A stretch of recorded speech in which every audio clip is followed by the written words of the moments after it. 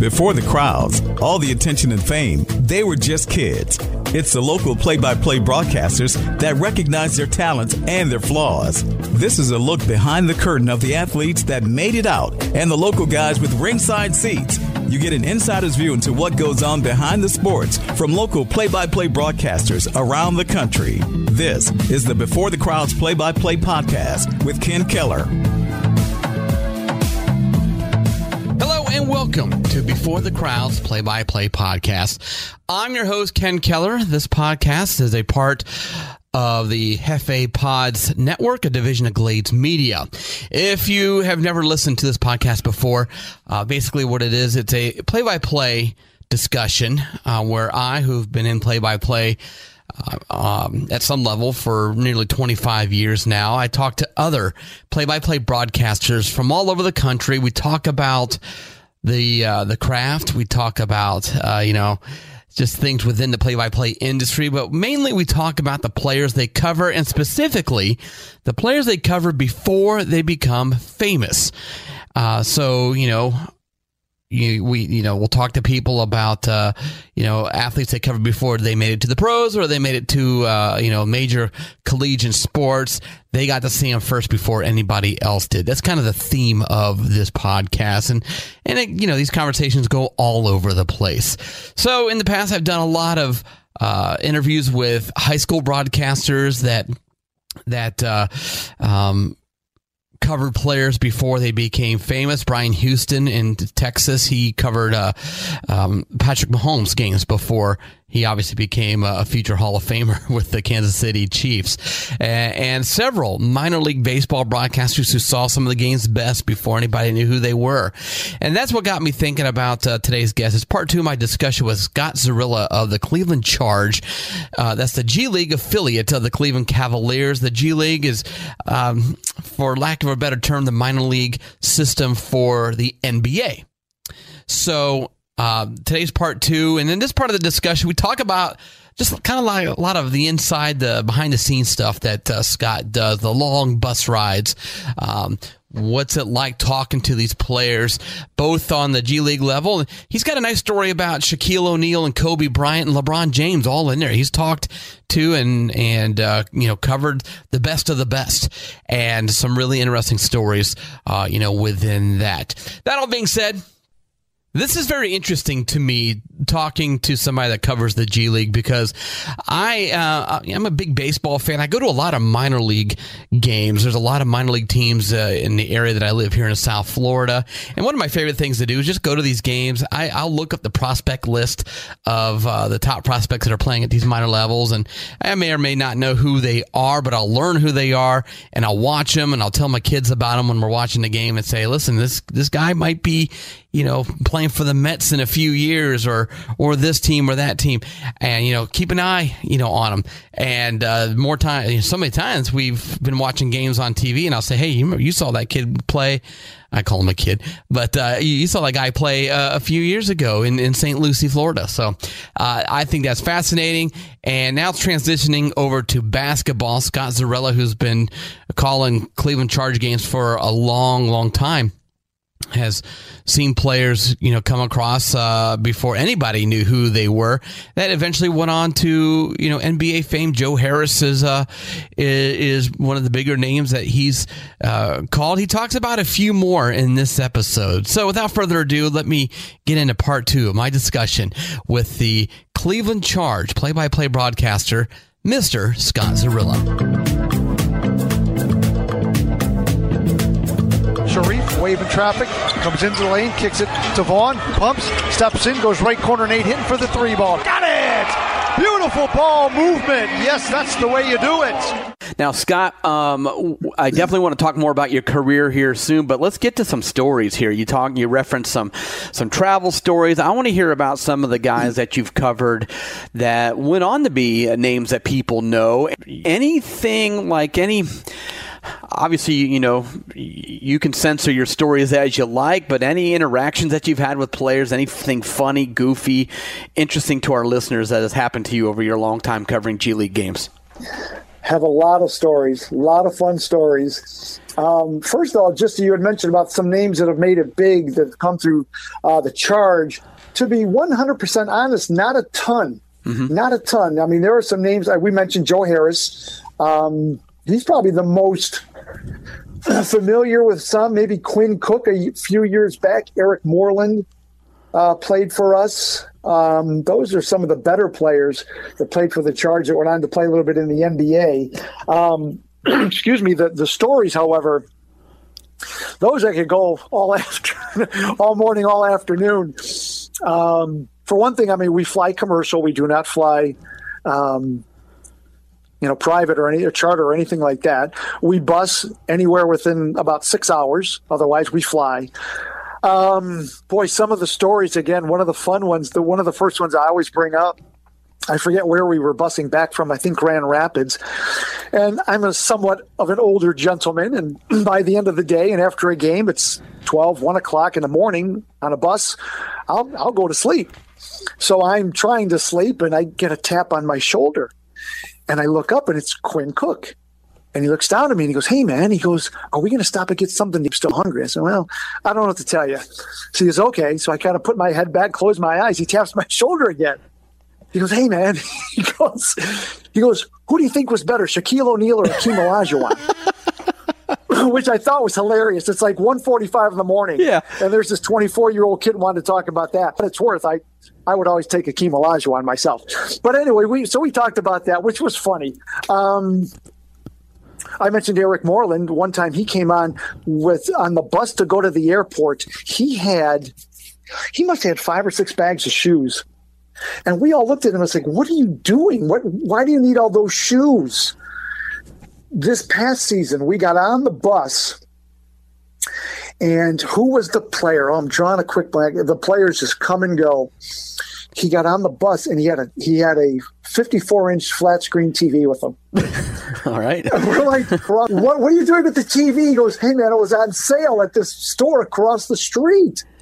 Okay. I mean, it's just things like that. For our listeners, most of us are normal sized people, right? 6 feet, 6'2", 5'10", right? Well, these guys are all 6'4", 6'8", 7 feet. Well, when you see them getting in buses, right, and airline seats and try to fold themselves in and pull themselves out, the one thing I've always done when I see you've basically, if you're 6'4" or taller, if you're in the middle, I will switch seats with you. I will offer. I will always give up my aisle seat to sit in your middle seat if you are 6'5" or above. Which, for what it's worth, the players, I think that's one of the reasons I get along so well with the players situation, and I always try to take care of them. Like I said, I don't want to sit here and try to just drone on all day with stories, but just fun things like that, getting to know guys. We had a guy a few years ago, Mitch Ballack. We were in Washington, and we went and spent time at the Smithsonian Institute, went to some museums, and just hung out. And you get to know guys away from the basketball court.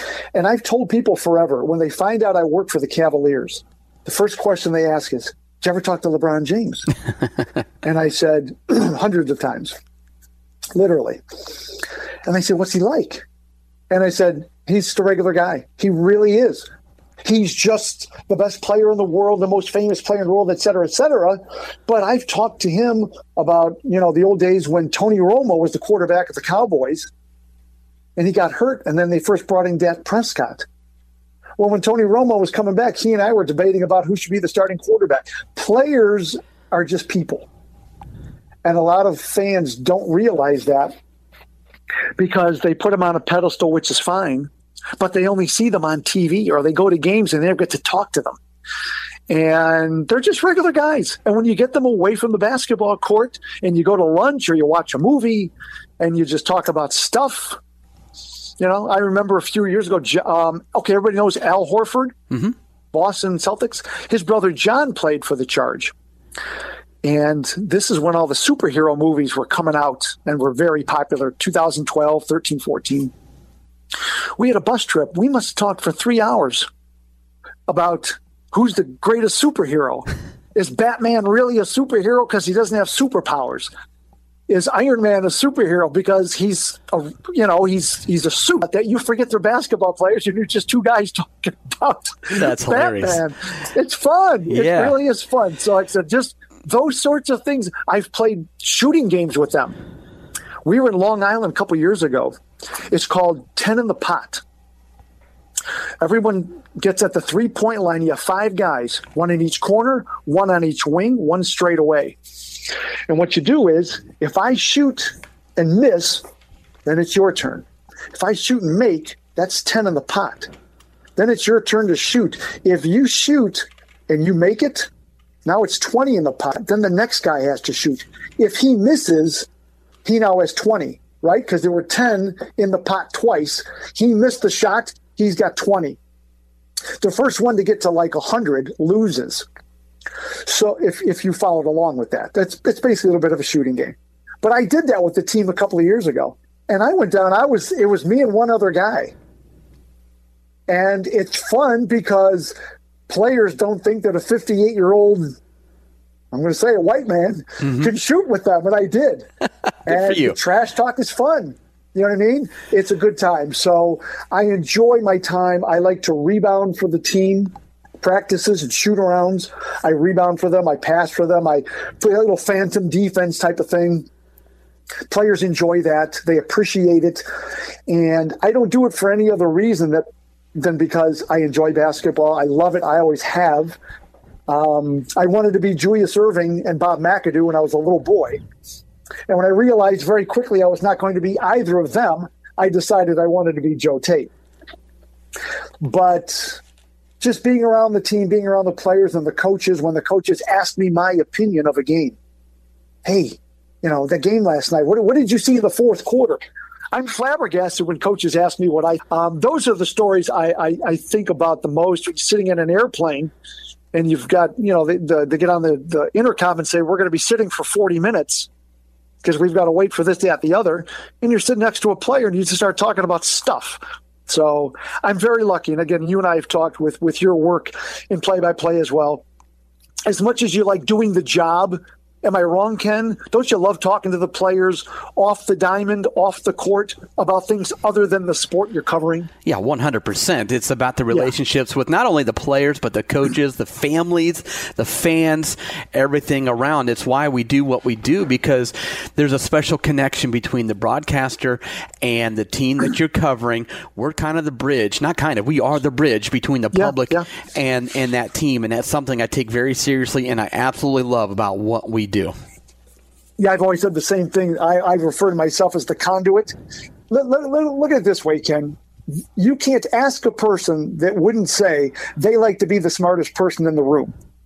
Well, I do enjoy it when people come to me and say, hey, what's going on? The guy that, knows what's going on. And to have those stories and to be able to pass those along to those people that are, to me, good enough to take 2 hours and 15 minutes out of their night to listen to a Cleveland Charge game when we're in Salt Lake City, to be as sharp as I can be. I take care of myself. When I'm on the road, it's hard to eat. Sometimes it's tough to get sleep, et cetera, et cetera.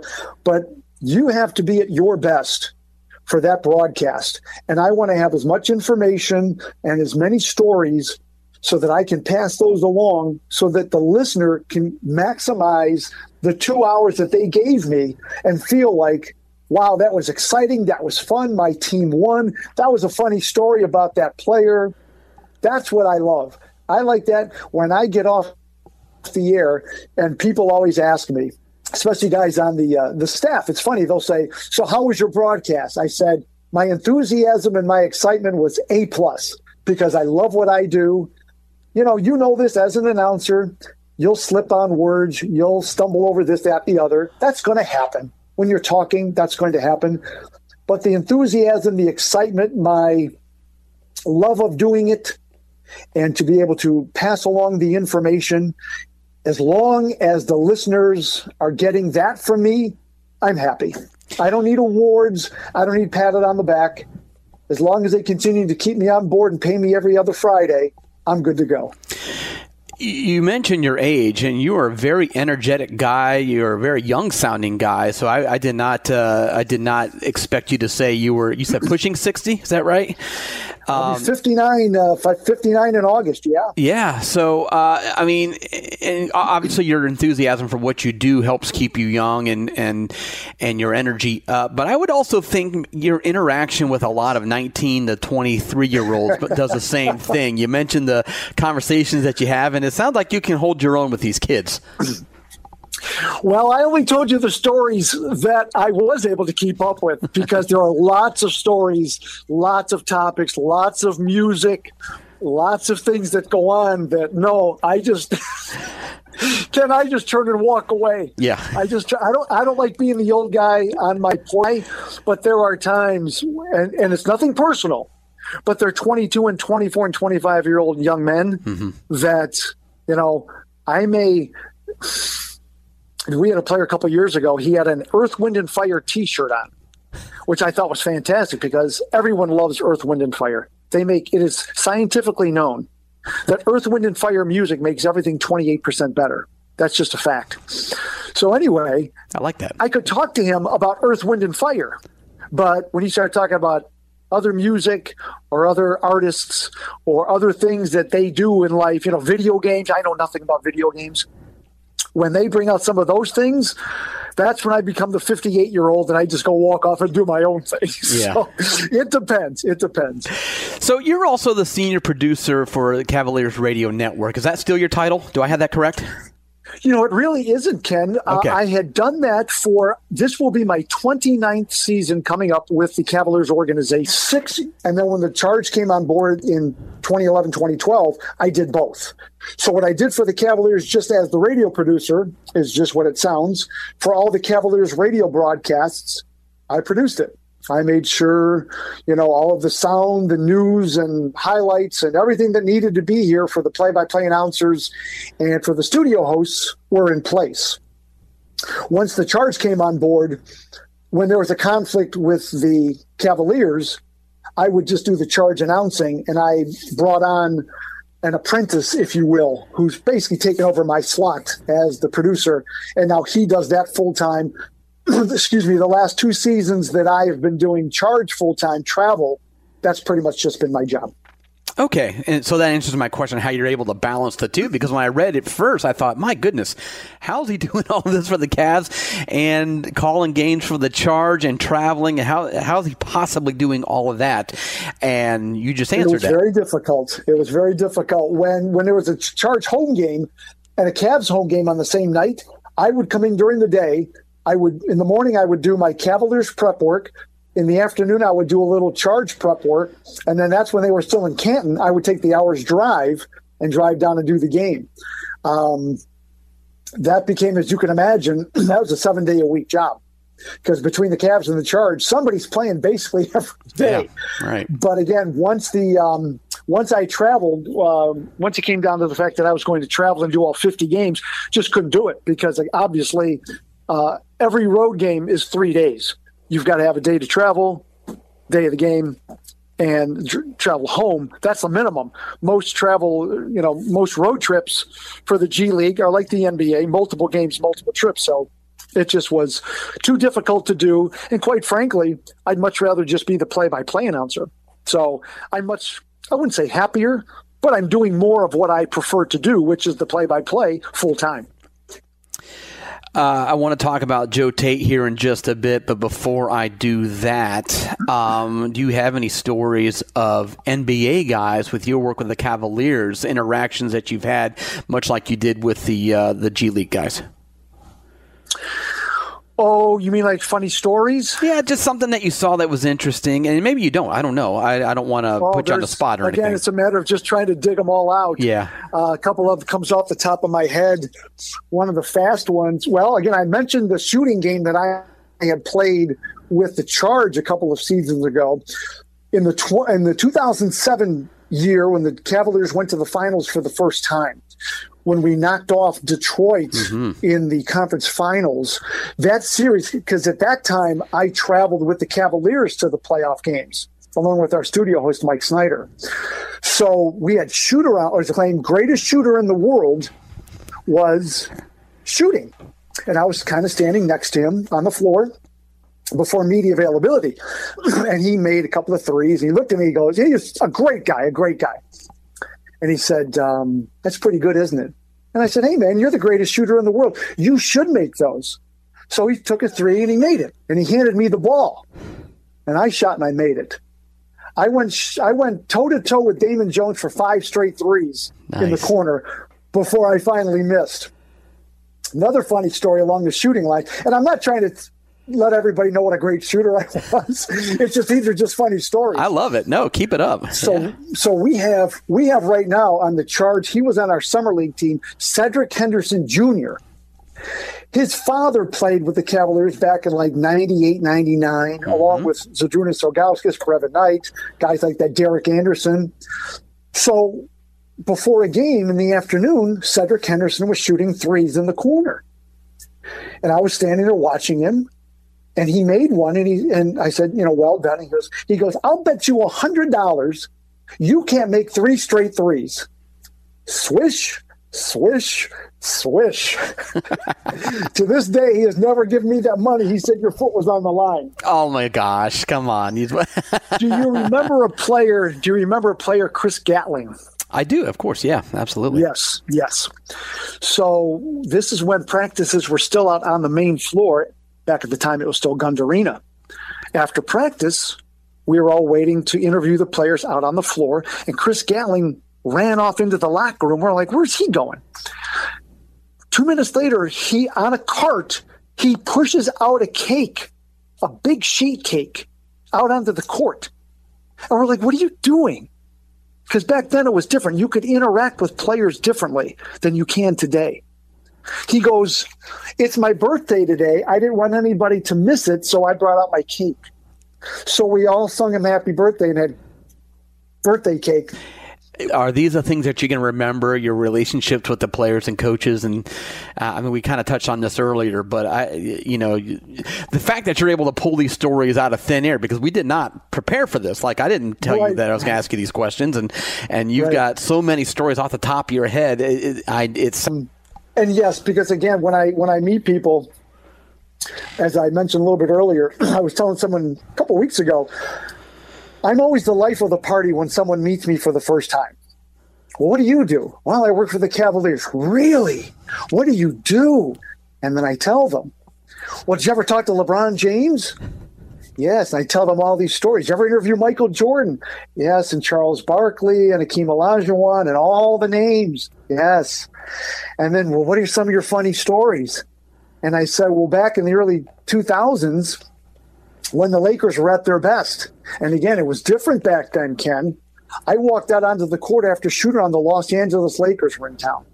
I walked up to their PR guy, and I said, John Black, and I said, Shaquille O'Neal was sitting on the scorer's table. And I said, is Shaq talking today? He goes, I don't know. Go ask him. I said, Shaq, I'm Scott Zurilla with Cavaliers Radio Network. Can I ask you a couple of questions about tonight's game? Expletive, get the expletive out of here.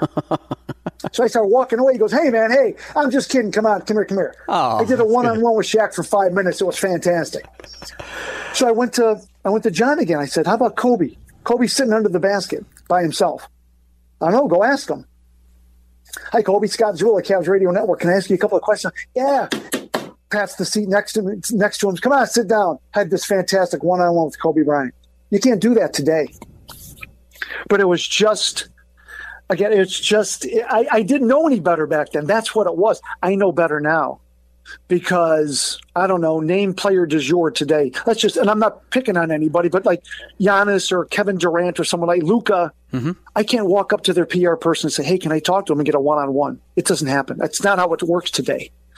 So I think I'm so close to those stories because they don't happen anymore.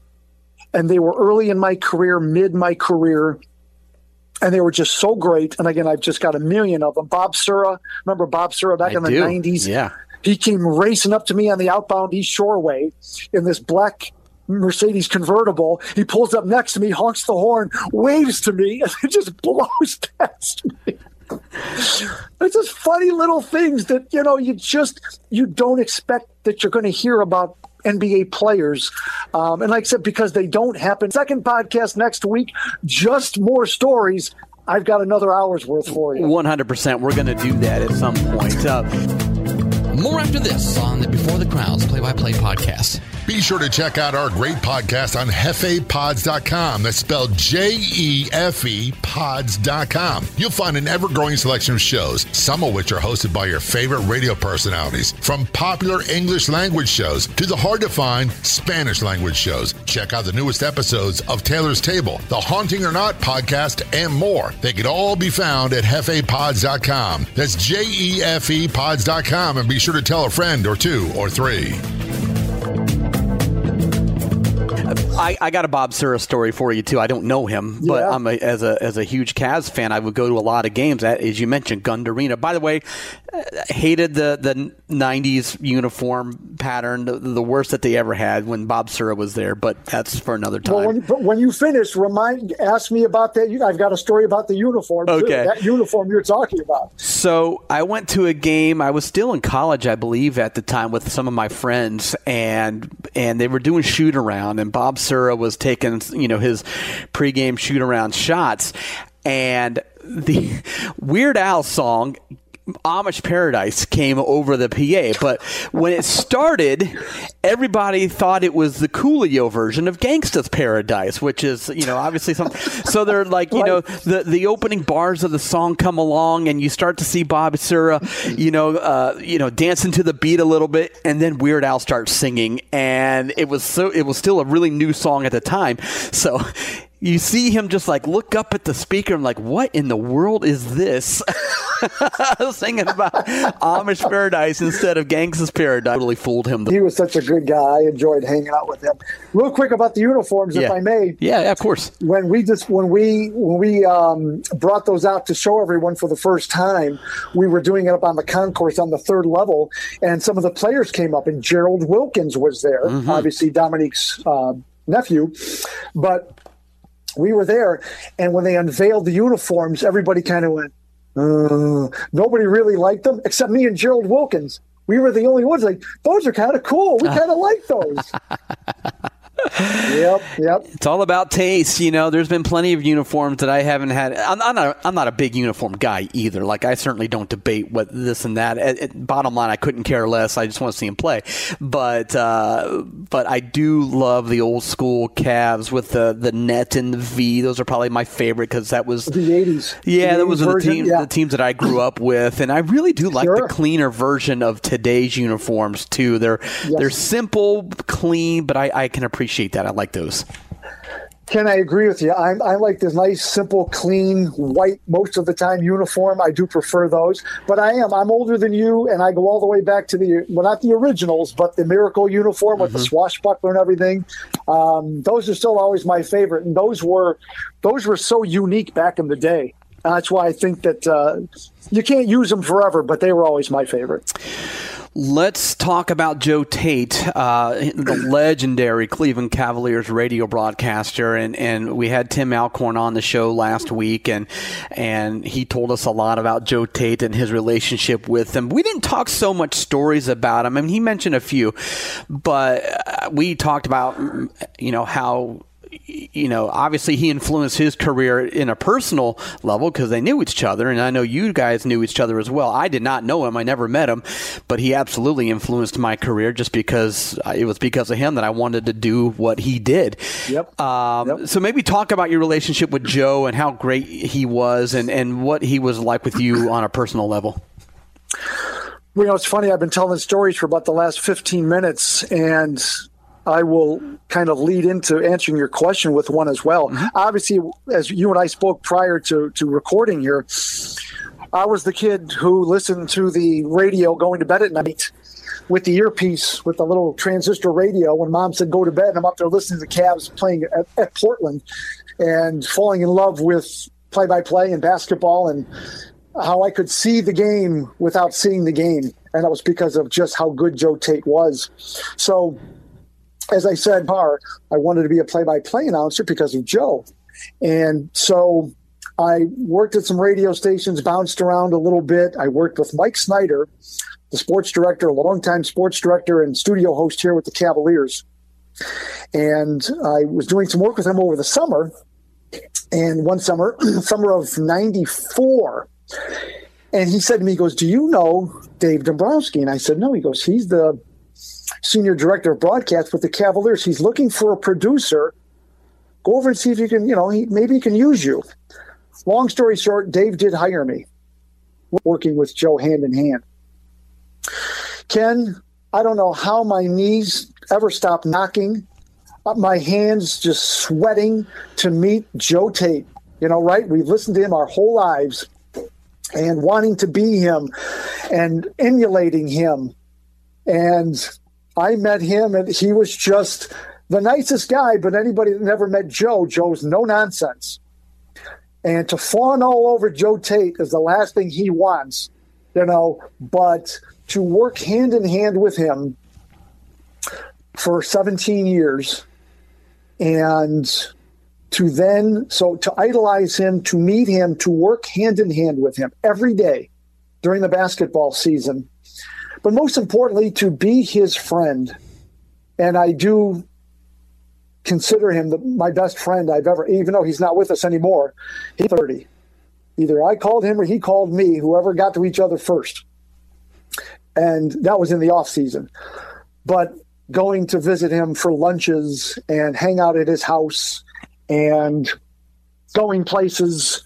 When there were Cavalier events, I would be the one to drive him back and forth. "I'm only going to do this event if you come and drive me," is what he would say. All right, well, that for me is an hour there and an hour back. But that's what you do with friends, and that's what I did with Joe. As a matter of fact, a quick story, I don't know how many people know this.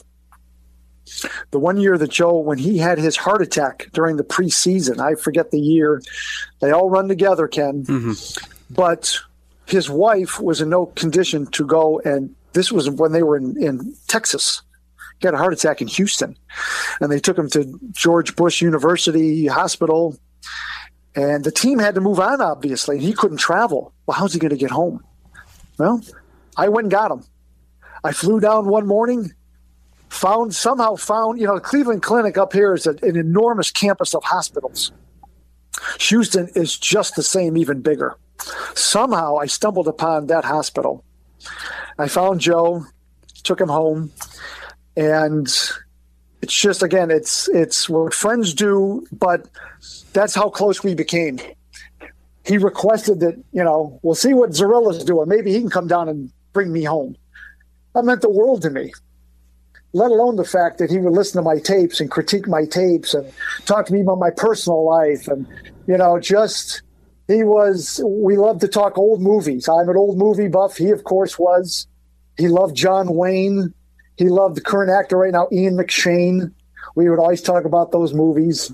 And quite honestly, Ken, I miss him dearly. Just a wonderful man. And when, this, every fan base says that their local play-by-play announcers are the best.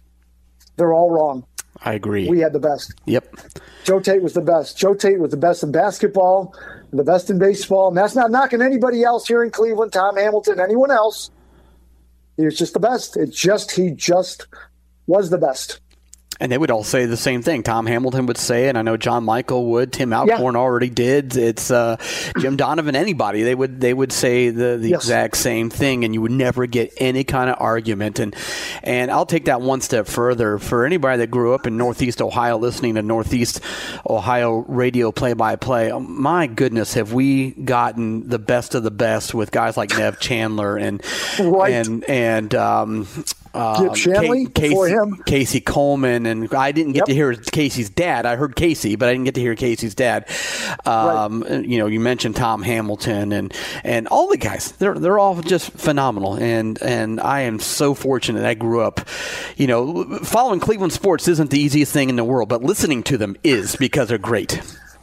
Yep. I can't disagree by any stretch. Everyone that you mentioned, and again, it's part of our formative years when we're young and we're sports fans. And back before every game was on TV and you had 5,000 channels, it was in the car listening to the radio or the transistor upstairs, the occasional game on TV. But, to find out what the Cavs were doing, you either went to the game or you listened on the radio and heard Joe Tate. And same with the Browns and everything else. And that's the reason you and I fell in love with it. No question about it. If you get a chance to listen to my conversation with Tim Alcorn, it did come out in the first section. Go back and listen to my pink Walkman story, and I think you'll appreciate that. But it's something. What's that? You say this was part one? Yeah, it's on part one. I'll even email you the link, so if you want to take a listen to it. And part two of my conversation will come out next week. But the Pink Walkman story did come out in the first part. Two more things before I wrap up. And again, thank you so much for your time. You've been so generous with it. I'd like to talk about your routine, getting ready for games. You mentioned, I like to ask this with every broadcaster because maybe I'll pick up something that I didn't know about. B, I'm truly interested in how people get ready for a broadcast, because in our head automatically every single fact that comes out onto the radio airwaves, it takes a lot of work and it becomes a routine the longer that you do it. So I'm interested in your routine. Well, today there's a program that I am G League, but there is a system that you can, like a software program that you can print out score sheets with rosters and numbers and stats. NBA, Major League Baseball, NFL, they got them, but they don't have them because you need the database of players and stats for the G League, which I don't have. So I have to do everything the Joe Tate way, the old school way. I do everything by hand. So I have my hard cardboard. It's a cross between hard cardboard and paper. It's a stiff type of paper. And I have I've divvied it up into two sides, 10 roster spots on each, little boxes for different stats and numbers and things. And every day I just have to fill it out by hand. And the one thing with a back-to-back type of thing is, if you play the same team twice, I only have to fill out the sheet once because then I just copy it over for the second game. But it's all, I have now, Ken, I'm going to ask you because I know the answer, but I've got to ask anyway. Mm-hmm. You do use the multicolored pen, correct? The 4-colored pen? Oh, absolutely. You have to. Who doesn't? Right. So you have to. I've got the 4. Of course. It's either that or highlighters for me. So, yeah.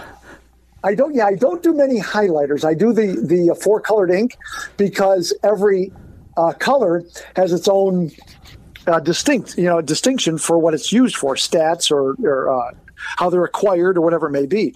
But that really is that's how I prepare. I watch games. Not only do I watch, obviously, our next opponent, but I watch as many G League games as I can. I'm always watching NBA games anyway. I'm just a basketball guy. So when I know that we're going to play, I start watching them, in addition to preparing for tomorrow's game with Delaware, and then Friday's game at Long Island, and then next week, so I'm constantly – it's funny, I tell people, I'm always working ahead until the game comes. So Thursday, I will be working. If the game is Thursday, I'll be working as far ahead as I can until Thursday comes. Then it's all about that day's opponent. But once the game is over, my score sheet turns into the next opponent. You just constantly have to keep up with players, where they are, how many points they scored last night, records, stats, everything. You know that. Your listeners know that. So it is I told someone not long ago, during last year, 5.5 months, I think I counted 4 full days off of no games, practice, shoot around, travel, anything. Just a day of not got to keep up with where the players are. And the G League, as we've talked for quite a bit here, players move a lot. So just because player X was with Delaware 2 weeks ago when we played them, he may not be there now. And the player who played for Maine last week, and now he's on Greensboro this week when we play them. So keeping up with the Joneses moving from place to place is really a difficult type. That's one of the hardest things to do for sure. That's the prep work type of it. I was reading your bio, and I didn't know this because it's a blast from the past for me, but you did games for the Cleveland Rockers, which was the now defunct WNBA team in Cleveland. What was that like? Well, I did not do the play-by-play. I was the studio host. Joe Tate was play-by-play for them. Gotcha. What was that like covering that team? I wish I would have done, because they were fun as well. The women very much, and I won't go down this rabbit hole too far, but much like the G League, the women in the WNBA back then, they knew how fortunate they were and how important it was for them. And that was a wonderful league to be a part of for 7 years. I loved that time so much. When you began your career, you did games for Time Warner Game of the Week in high school back in 1990. When you're doing that, yes. and you're set up in listen, we've all done this. You're set up in the stands with the band right next to you, or mom and dad are the players right next to you, and you're just trying to get enough space that you can set your equipment up around you. Did you ever think that you would at that time end up where you are right now? No, I didn't, Ken. I just enjoyed doing it as we've been my career together, as I said, until I got with the Cavaliers in the fall of '94. I was doing a lot of different things for, like I said, it was Time Warner, it was Cablevision, it was Philadelphia. They changed companies, 4 or 5 times. So I was just working at radio stations and for Cablevision, et cetera. And I just enjoyed the games and never really thought of working for a professional franchise. I mean, it crossed my mind, but I knew I had a lot of work to do. I knew I wasn't good enough at that time to be a professional play-by-play announcer. I did that for 17 years with the cable station, and a few years before that, I worked at small radio stations and did radio play-by-play. So it was just always part of what I did. I always loved doing it, but no. And like I said, as I said earlier, excuse me, until Mike Snyder referred me to Dave Dombrowski with the Cavaliers, I don't know where I would have went from there. Who knows? But no, never. The time at Cleveland Heights University doing a football game, and I was outside on the aluminum stands in December, and the game ended, and I couldn't stand up because my pants were frozen to the aluminum VAG League. No. Tom, I definitely would love down doing the charge against the Osceola Magic. I'm going to try and shoot up, and maybe we can meet up in person. Ken, please do. And the funny thing is, we have yet to go down to Lakeland since I've been traveling. We're due to, it's Osceola now, but it was Lakeland for the past couple of years. We've yet to go down there. And I'm like, when am I going to get my winter trip down to Florida for the nice weather? But point is, I will take you up on that. If we are on the schedule this year, I will reach out and we'll get you to the game, and you and I can meet and have some conversation face to face. It'll be a lot of fun. Yeah, text me when you do find out. I'll definitely make arrangements. If I'm not calling any high school basketball at the time, I'll do it. But Scott, it's been a blast. Thank you so much for your time. Pleasure, Ken. It was great, and you can call anytime. Just want to thank Scott for all of his time. We could have talked so much longer, and we probably will have him back on the show, at some point. I hate to keep going back to his age. Age is just a number. I'm sure he doesn't, think about it at all. But I'm just amazed at his energy, as he's approaching 60. And, this job can be a grind. I just want to point out that, to have that kind of energy and, with the long career that he's had, that's saying something. I only do one game a week or maybe a couple during baseball and basketball season. And of course, my regular job, within a radio station, and I get tired. And, but you got to keep up that energy. You got to keep up, that personality when you're broadcasting a game. That's a big part of what people tune in for, whether they know it or not. And, for Scott to have that enthusiasm and obviously just love what he does so many years later, is pretty inspirational. I mean, very motivational for me. I'm definitely going to, be checking in when the Cleveland Charge come to Florida, and for their G League appointments, and want to get over there and check that out as well. All right, we got some great interviews coming down the pipe next week. If you are a fan of the Netflix series Last Chance U, specifically season 3 and 4, for my money, they are the best episodes in the whole series. Well, you're going to be very excited. Jeff Carpenter will be my guest during the next episodes of Before the Crowds Play-by-Play podcast. He was the play-by-play broadcaster that was featured in the Netflix documentary and in Independent, Kansas. Of course, Jason Brown was the head coach there, and very dynamic coach. What do you call it when they're on each end of the spectrum? You either hated the guy or loved the guy. He was certainly entertaining.